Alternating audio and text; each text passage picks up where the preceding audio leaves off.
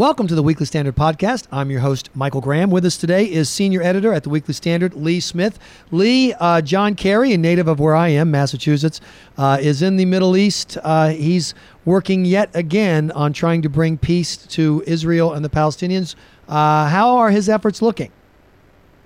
Yeah, I don't think there's much hope for it. From my understanding, the new Secretary of State wanted to do this. This is something that all secretaries of state apparently are eager to push.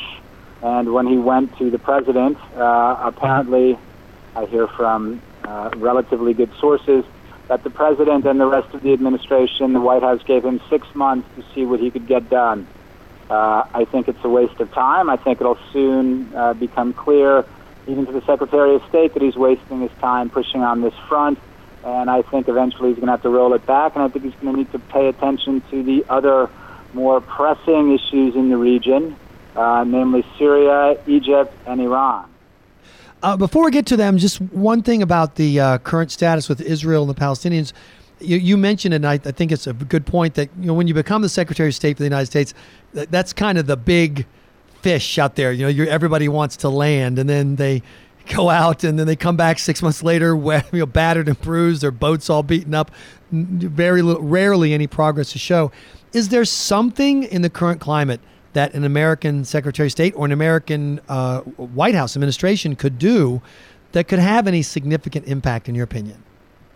Yeah, no. I mean, it's true that secretaries of state and American diplomats and American policymakers are always eager to try to throw some new twist at the Israelis and Palestinians and see what will work. However, the fact that there is so much else going on in the region, it speaks not American persistence in trying to solve this ongoing and keening crisis. What it really is about, it's about a Secretary of State right now who's showing he's delusional. I mean, the fact that the United States is on the sidelines regarding Syria, the fact that Egypt is in the middle of meltdown, the fact that the Iranians are marching toward a nuclear program, and we have a Secretary of State who's looking at the peace process and trying to push on that. I mean, it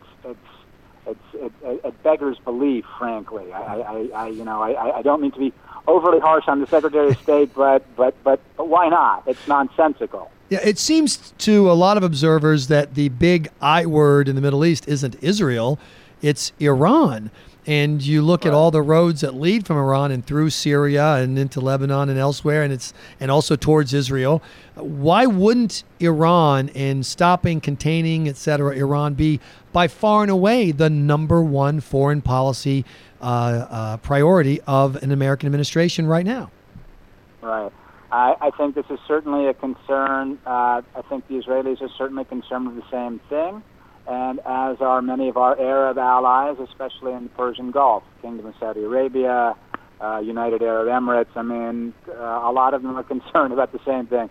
Why is the Secretary of State talking about the peace process when the key issue right now is the Iranian project for the region, and in particular the Iranian nuclear program? So it's a very good question, and why we are, why Kerry is talking about the peace process instead of Iran. Again, that's sort of evidence of the fact that in many ways the United States just isn't on the ball in the region. Just doesn't seem to be paying attention, or as many people say, and I think they have a point, that the president has virtually withdrawn from the region. I think he's certainly withdrawn his attention from the region.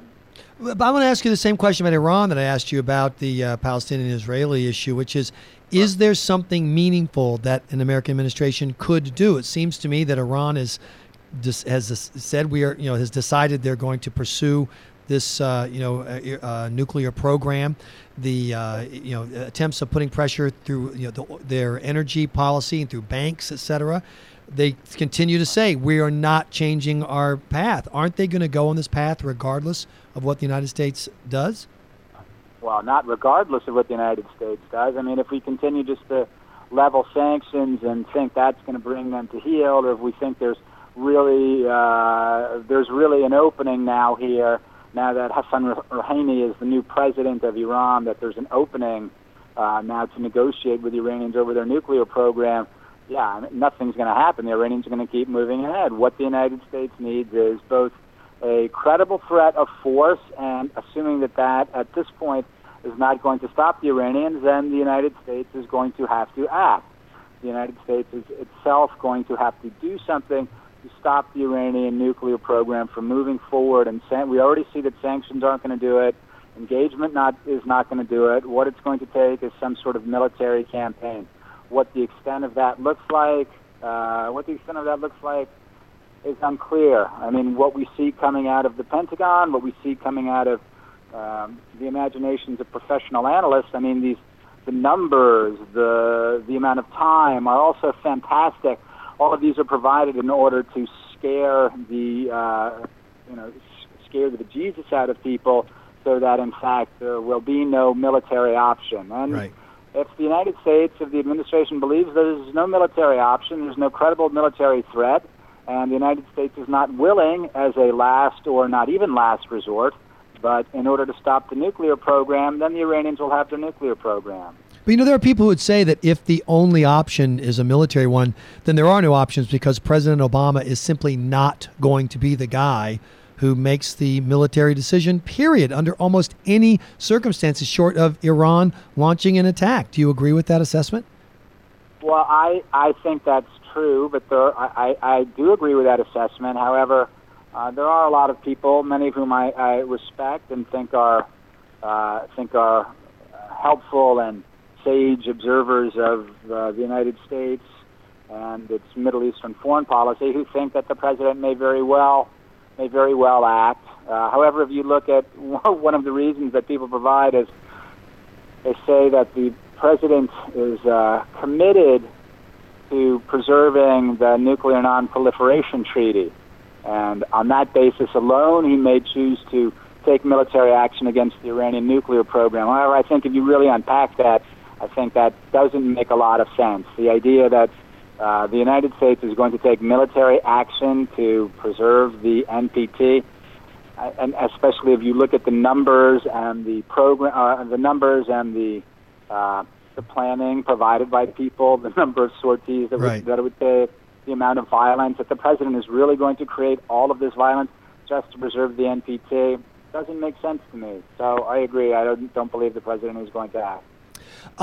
The current state of things as you see them in Syria, where it was interesting last week, generals were being put on the spot in hearings in I believe it was the Senate, and it's essentially acknowledged unanimously that right now the Syrian regime is either winning, or they kept trying to say it in nice ways, like, well, at the moment they seem to have the upper hand, et cetera, et cetera. It seemed like they were saying Bashar Assad is on the march, and that's the way this war is going. Is it too late for the U.S. to have an impact there? Should we even want to try? Yeah. No, I don't think it's too late for the U.S. to have an impact. If we compare this to the Lebanese civil war from 1975 to 1990, one of the things we see that's pretty typical of these affairs is that they go back and forth for quite a long time. So different people will take different ground, different people will have the momentum, and it'll go back and forth an awful lot, not unlike many athletic events, not unlike a football game. So it's certainly possible for the United States to have